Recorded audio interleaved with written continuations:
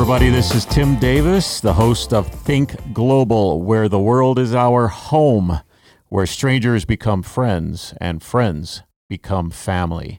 This is episode number 1, landing here in the month of March. We're glad you've joined us, and I am joined today with my colleague, Jonathan Smith.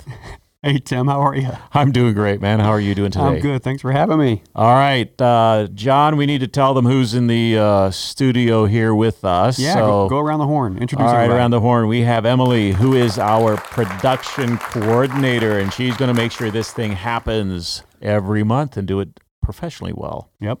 And then we have Austin, who is behind the camera. He is our creative manager here, and he's going to make sure this looks really good. And finally, but not least, Robin is in the room, and she is the director of my office, and she makes sure we don't do anything really foolish. She mostly looks after you, and the rest of us are up to our own. That's true, and I'm grateful for all of that. So anyway, good to have all of them here, and also good to have you with us today on this first podcast of this series. I'm excited.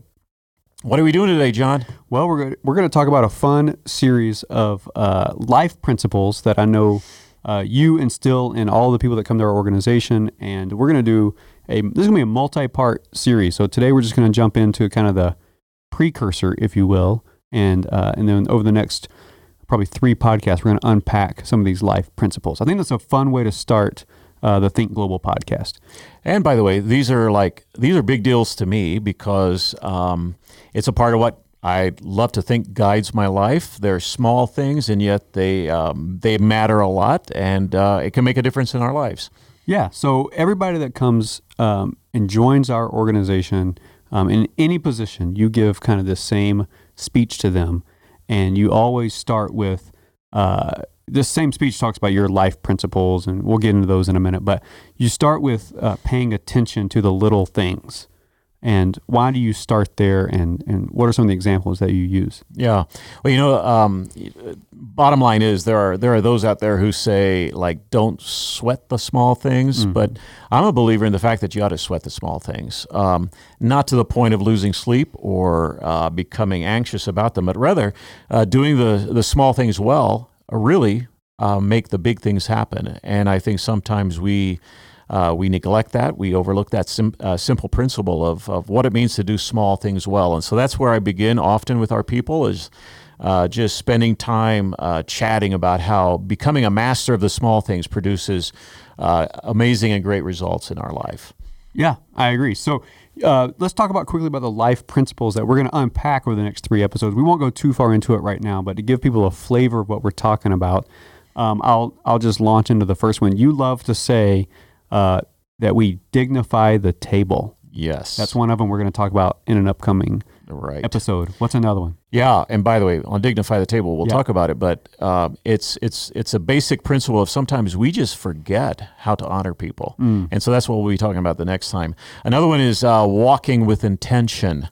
Everybody loves that one. I know, walking with intention. The idea is simply this, that it's great to wander through the woods and act like we're lost. But when it comes to living life, like the last thing we want to do is simply coast through life wondering about like we're lost. So that's the big deal. Like we live with intention. We live intentionally because that's how we arrive at our destination. It's setting goals and looking forward in life. And so that's the big deal there. Yeah. And then the third one that we'll unpack in a future episode is, I wish we had a catchy phrase for it. We'll come up with one because we have dignify the table, walk with intention. And the third one is just honoring people's time, which talks about being on time places. Right. And that's the big deal there is just how we honor others by how we keep our time and how we keep our time well. Right. So we'll figure out a catchy name for that. But all of those kind of come under that umbrella of paying attention to the details. Right. And details matter. And so that's what we want to talk about today. Yeah. We're going to unpack that, and we're going to relate that to what it means in our global life that we get to live and privilege to live. So you often talk about and use the example of the famous basketball coach, John Wooden. Yes. So let's start there and how that leads into this attention to details. All right. John Wooden, when you bring that up, or his name up today, like people are lost. They don't remember John Wooden, right? Unless they're of your generation. That's right. If they're of my generation, they remember John Wooden. In fact, you need to know I was a little boy when John Wooden was coaching basketball. He finished coaching basketball in 1975, and he was an amazing coach. And he coached some of the greatest basketball players in both collegiate and professional basketball, and he had a reputation for being a winner. He had a reputation for harnessing great talent and producing great teams. In fact, I know you have some of the statistics there, but I believe there were 3 or 4 seasons in a row that they were undefeated. And so people wanted to play for him. He was a great coach. He was a great mentor, and he lived by the principle of making sure we handle the small details of life. Right. So what we're like when we're reading about him, the way that he coached his players. That's what you always talk about is at the first practice, he walked his players through a very specific ritual. Yeah. Part of the ritual was to take these 18-year-old young men who had been taught well by their mothers and how to tie their shoes. And he would sit them down, and the coaching was this: how to put on a pair of socks, and then how to tie your shoes. And his principle simply was socks not put on well, shoes not tied well, lead to blisters. Blisters lead to a messed up practice, and a messed up practice leads to a lost game, and a lost game could cost them the big game at the very end. And so a part of the deal was there's no detail too small not to pay attention to, because small details matter about the big things in life. Yeah, and one of his famous quotes, which we'll probably talk about later, is the little things make the big things happen. Right. So the little thing of just putting your sock on correctly so you don't wear a blister on the side of your foot leads to the big thing, which is a national championship. That's right. And that's what he was all about. Yeah. Teaching the small things well. Yeah. So let's break that down for people who are in leaders or just in life in general. How does that relate? How do we as leaders pay attention to the little things? Why should we? What are some of those little things that we're paying attention to? Yeah. Well, we're all very familiar with the saying that today has enough trouble of its own, and therefore trust as it relates to tomorrow. And often our minds and our lives are all about what's happening tomorrow, the anxieties of tomorrow, the next week and next month. And really what we're asked to do is just to tackle today, like the small things of today. Often we talk about the fact of, how do you eat an elephant? Well, that seems pretty imposing. But the answer is we eat the elephant one bite at a time. And the idea is, again, tackling those small things that matter most. And both you and I know we've been around each other enough to know that just even the way we begin our days matter. And you've shared some ideas that I think are fantastic. You want me to talk about them? Yeah. Yeah. So I think the little things that I do to organize my day or my week help me. Actually, Emily, who's our producer, we were talking about this earlier this week, is around. I sit down over the weekend, usually on a Sunday afternoon, and I think through what are the big major things I need to get done this week. I call them my big three. I stole that from a different person, so it's not my own idea. But what are my big three? And then from my big three, I look at what are my daily big three each day that I need to do. Monday, what are the top 3 things? Tuesday, what are the top 3 things? And those help me get the big things accomplished. So back to Wooden's quote that the little things lead to the big things. Well, the little thing of just thinking about my week day by day, each morning, what do I got to get done today? What's the little thing I got to do today? Write this email, plan that meeting, plan for that podcast, plan the thing. Those lead to the big things. Right. So Right. That's one practical way that I pay attention to a few little things. And when as you're talking about that, John, I'm reminded that you and I tie our shoes probably without thinking about it. Like, that's true. I don't remember learning to tie shoes. Do you? No. Right. I was just laughing in my head that I don't look up a YouTube tutorial every time I got to tie my shoes. That's a good point. I don't either. But no, I don't remember learning to tie my shoes. Right. To your point. And most of us don't call our moms asking how they tie their shoes or how we learn to tie our shoes, but it's something we do naturally without even thinking about it. And so I think as you talk about those principles that you're involved in every day of like, how do I chart out my day? I think it becomes so much a part of our lives that we don't really have to even think about like the process of going through it. Like one of the things I do, or a principle I have, is that I make sure a small thing that really matters a lot is done, and that is a simple thing of emails. Like a part of what we do and we live by is an email won't sit in my inbox unresponded to for more than 48 hours. Yeah. Like it's the way I approach it is like someone took time out of their schedule to write me. I'm going to respond, and dishonor would be to just ignore it or just to put it off or not do it. And so I live by a principle of responding to emails within 48 hours. And it becomes very much a part of my life. Yeah. So much so that sometimes it's very natural. It's a habit that I do. Right. So responsiveness to communication is a little thing. Yes. People might say like, oh, it's just email. Or, Right. you hear people always complaining about the volume of email, or email can be a waste of time of this. But the small thing, it's honoring the person. Somebody Right. sent you that email and they thought of you and they put you on that email, and the least you can do in the small thing is respond to it. Right. But how does it lead to the big things of, well, I think it gets a lot done and helps people feel honored, and Right. yeah. So Yeah, and I would, let me even add to that there are people in this organization who are very generous with us, and they are generous with me. They invest in this company. They're stakeholders in this company.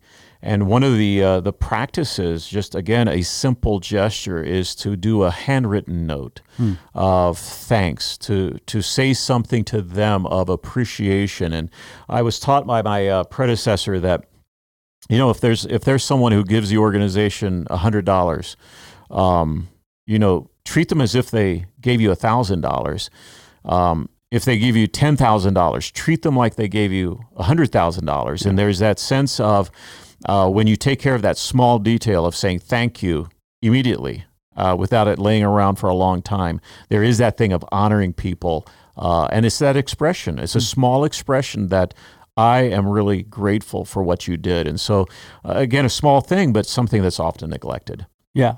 And think about people who often would say, well, I can't do the details. I'm just a big picture person. I just think about the big picture. So, or is it trainable to get people to think about the details? Or how do you get people who think, that's the excuse, right? Oh, sorry, I missed that. Or sorry, I didn't respond to your email. Or sorry, I dropped the ball on that. I'm just a big picture person. Right. How do you address that? You know what? I actually think it's all about intentionality. Truthfully, I would say, and this is my opinion, but it's good to be a big picture person, but a person who doesn't take care of the details in that big picture world, I think it leads to chaos, quite frankly. Yeah. And there's a saying that I picked up along the way from a gentleman who used to be the GM of the Dallas Mavericks, and I was shocked because his world was such a high level world in professionalism. But in a course that I took with him, he made the comment that you don't get what you expect, you get what you inspect. Yes. Now, that's not to say we want to live in the weeds, and that's not to say that we're micromanaging. But that it is to say that even though I live at a certain level and I'm flying at 40,000 feet, I do need to know what's happening on the ground. Yeah. There's that sense of inspecting, and so that's the intentionality of it all. Yeah. Not to be surprised unless it's in a good way. Yeah. To understand and be informed about what's going on. But to know there's that sense of taking time to intentionally do the things that really matter. And I can tell you that the big picture person who gets that will accomplish a lot in life. Yeah, I love that answer of it is often comes back to just intentionality, Right. and being intentional. Okay, this is all about thinking global. This is the Think Global podcast. So can we tell a couple of global stories on some how this is played out, the Yes. details? And we were we were chatting actually earlier today about some stories, and I have one very specific in my head. Can I just tell this story? You tell the story. I just had this fun story of, we were traveling. I don't know if you were with me or not. You may have been there, but we were in Jordan. We were in the city of Amman, Jordan, and taking some friends around, and they're kind of partners of our organization. And so we were taking them around, and then one guy said, "Hey, can we pull over in this one spot? I would like to take a picture." It's kind of this scenic overlook. We were on our way back from this other place. He wanted to take a picture. So we got the driver of our van to pull over, and we're actually kind of in the middle of this neighborhood. It was a little bizarre, but it was a beautiful side of a mountain overlooked down to this valley in Jordan. He jumped out of the van, kind of ran down to the edge, but there's some houses kind of scattered around, and we just sat in the van. We thought, go take your picture. We'll just stay in the van. We'll wait for you to get back. And while we're waiting there, this, I was going to call him a kid, but he was probably 16, 17 years old, Jordanian guy. He came out of his house. I guess one of these houses was his house. And he came out and he started chatting with our driver. And the driver told him we were just guests. We were in town. We were just guests from America, whatever. So he leaves. The guy leaves. He goes back into his house. He comes back out, 90 seconds later, and he had a tray with coffee, like a coffee carafe, and a bunch of little miniature coffee mugs on it. And he went in. He opened the door to the van, and he served all of us a bit of coffee, Arabic coffee, right there. The really thick Arabic coffee. Right. He serves us that. And that just struck me as what a small gesture of hospitality. Right. And that 17-year-old kid probably doesn't, if you asked him today if he could recall that story, he probably doesn't remember it. Right. It's a tiny little thing, a blip on his life radar. But for me, when I think about the country of Jordan, I think about that show of hospitality. Right. And that made me fall in love with the people and fall in love with that country. Right. And while ago when we were talking about it, the comment was made that because of that, when people would say, well, where's the most hospitable place you've ever been? Immediately Jordan comes to mind because of a small gesture. Exactly. And that as you're talking about that, John, it reminds me of a time I was visiting Oman, the same kind of deal. We had just finished a meal. We were stuffed. I was hosting some friends from Hong Kong, and our driver, kind of the same kind of deal, just wanted to be hospitable. We took a detour on our way back to the hotel, and we were on an hours-long journey. Went into his village. It was an oasis, a date oasis, where they grew dates that are world-famous dates. And here we are, stuffed from a previous meal, and his family sits us down on their floor in their home, and they bring out a feast of beef that's been cooking in the ground for 24 hours. Oh, my gosh. And dates, and vegetables, and fruit. And here's the deal. We ate like we were hungry because of the hospitality, but never to be forgotten. Right. But for him, it was just a small gesture of saying, I want to take you into my home, and I want to be kind to you. So it is those small gestures. And we've experienced that around the world. Oh, my gosh. I mean, we could go on. Countless stories. I mean, I think we have a very similar story from being in Iraq together of that kind of hospitality of food and people bringing us in. But probably nothing tops Omani dates. So. Right. No, seriously. They're expensive. There's quite a price on it in the market. We were at a school in Oman. This is a different trip, but we were at the school in Oman, and we walked into like an administrator building, and one of the guys that was hosting us said, I'll be right back. He runs outside. Remember this? Yeah. He cut down a bushel of dates from the date tree that was right outside the window, brings them back into the administrative building of the school, and then serves up dates for the whole group. Right.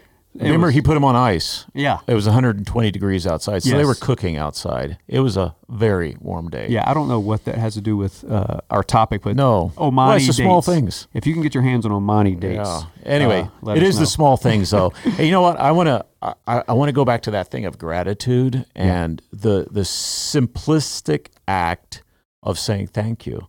I think sometimes we take for granted the generosity, the hospitality, the kindness of people. And, something that never, ever wears out is the fact that someone says thank you. And that can be that intentional small act, whether it be a word that we speak or an act of kindness that says, I appreciate you, I value what you did to me. Big things in life. Yeah. Just a simple note, or it Right. doesn't have to be anything extravagant, Right. but sometimes just the most simple thing. Right. Okay, as we wrap up, I want to ask, there's a quote from John Wooden, because we mentioned him earlier, and this quote stuck out to me as we were looking him up and kind of doing some research on his philosophy as a leader and the way he led. He says this, young people need models, not critics. And so I think I've heard you personally time and time again, I'll call you a diehard defender of the next generation. And you're not a critic of the next generation, a critic of the Gen Z or the Right. millennials or whatever it would be that's coming behind you. So, how can we be better models for that generation, my Right. generation, and the one behind me as well? Right. Not criticize them. Right. As you're asking that now, I've got another thought, a new thought on that, and that is, in reality, the truth is, I was once there, and what I needed was not a critic. I needed a mentor or a model, and thankfully, my youthfulness was not held against me, but rather my youthfulness was embraced by others, and the fact of my ambitions and aspirations that probably came with a lot of immaturity were applauded and affirmed. They were appreciated. And so I think to be reminded that I was there and to be reminded that someone gave me a chance and someone saw something in me and believed in it. And they became a good model for me. They mentored me. And they made me believe in myself and the one who calls, us to live for him and to be faithful in it. And so that's, to me, I guess probably the posture of humility that we were once there, and someone took a risk with us, and someone believed in us. Someone gave us a second chance, and I'm a believer in that. And I also, one of the big deals to me is to see the potential. Like, truthfully, I recognize that the life that I'm living, the race that I'm running, I don't have as long as I used to have, and others have to follow. And so I think keeping the perspective of the potential they have and the fact that they are following in those footsteps, and they're going to make a difference in the world. And this is not about me; it's about those who follow. So I think it's just that perspective change, because let's be honest, we all get very selfish. We all get very self-centered. We all think it's about us. And just that different kind of a look to someone who has that potential, someone who's young and sometimes raw. It's okay, because wrapped up in them is all the potential in the world. And so I guess it's just the posture of looking back saying I was once there, the posture of I don't have forever, the posture of I believe in the potential that they have. Yeah. That's good. I mean, I know that's a slightly off topic, but when I saw that quote, I knew you would have good stuff to say about it. Well, John Wooden, he was a believer in the good, in the positive, in the potential of people. And he believed in relationships, and he believed in intentionality. So you're right. A lot to be modeled there. Yeah. So in the next episode, how about we talk about dignifying the table? It's a small detail. It makes a big difference. Exactly right. That sound like a fun topic for episode 2? I think we ought to start looking at table etiquette right now. It'll be fun. It'll be fun because it says a lot about how we think about other people. So also in the next episode, are you up for doing a little Q&A if we do some question and answer? I would love some Q&A. That would be a lot of fun, John. Okay, so if you want to do Q&A with Tim and myself, go to letsthinkglobal.com, and there's a contact button at the very top right. It says contact. Click that, and you'll see a little orange button where you can send us a voicemail recording. And so send us the voicemail of your question, and we will play it on the next episode, and then we'll answer it. That sounds like fun. Does that sound like a blast? Very creative. I think that'll be a lot of fun. Looking forward to it. All right. Okay, wrap us up here. All right, everybody. We thank you for spending the last 25 minutes with us. This has been Think Global, episode number 1, where the world is our home and where strangers become friends and friends become family. Until next time, all the best to you.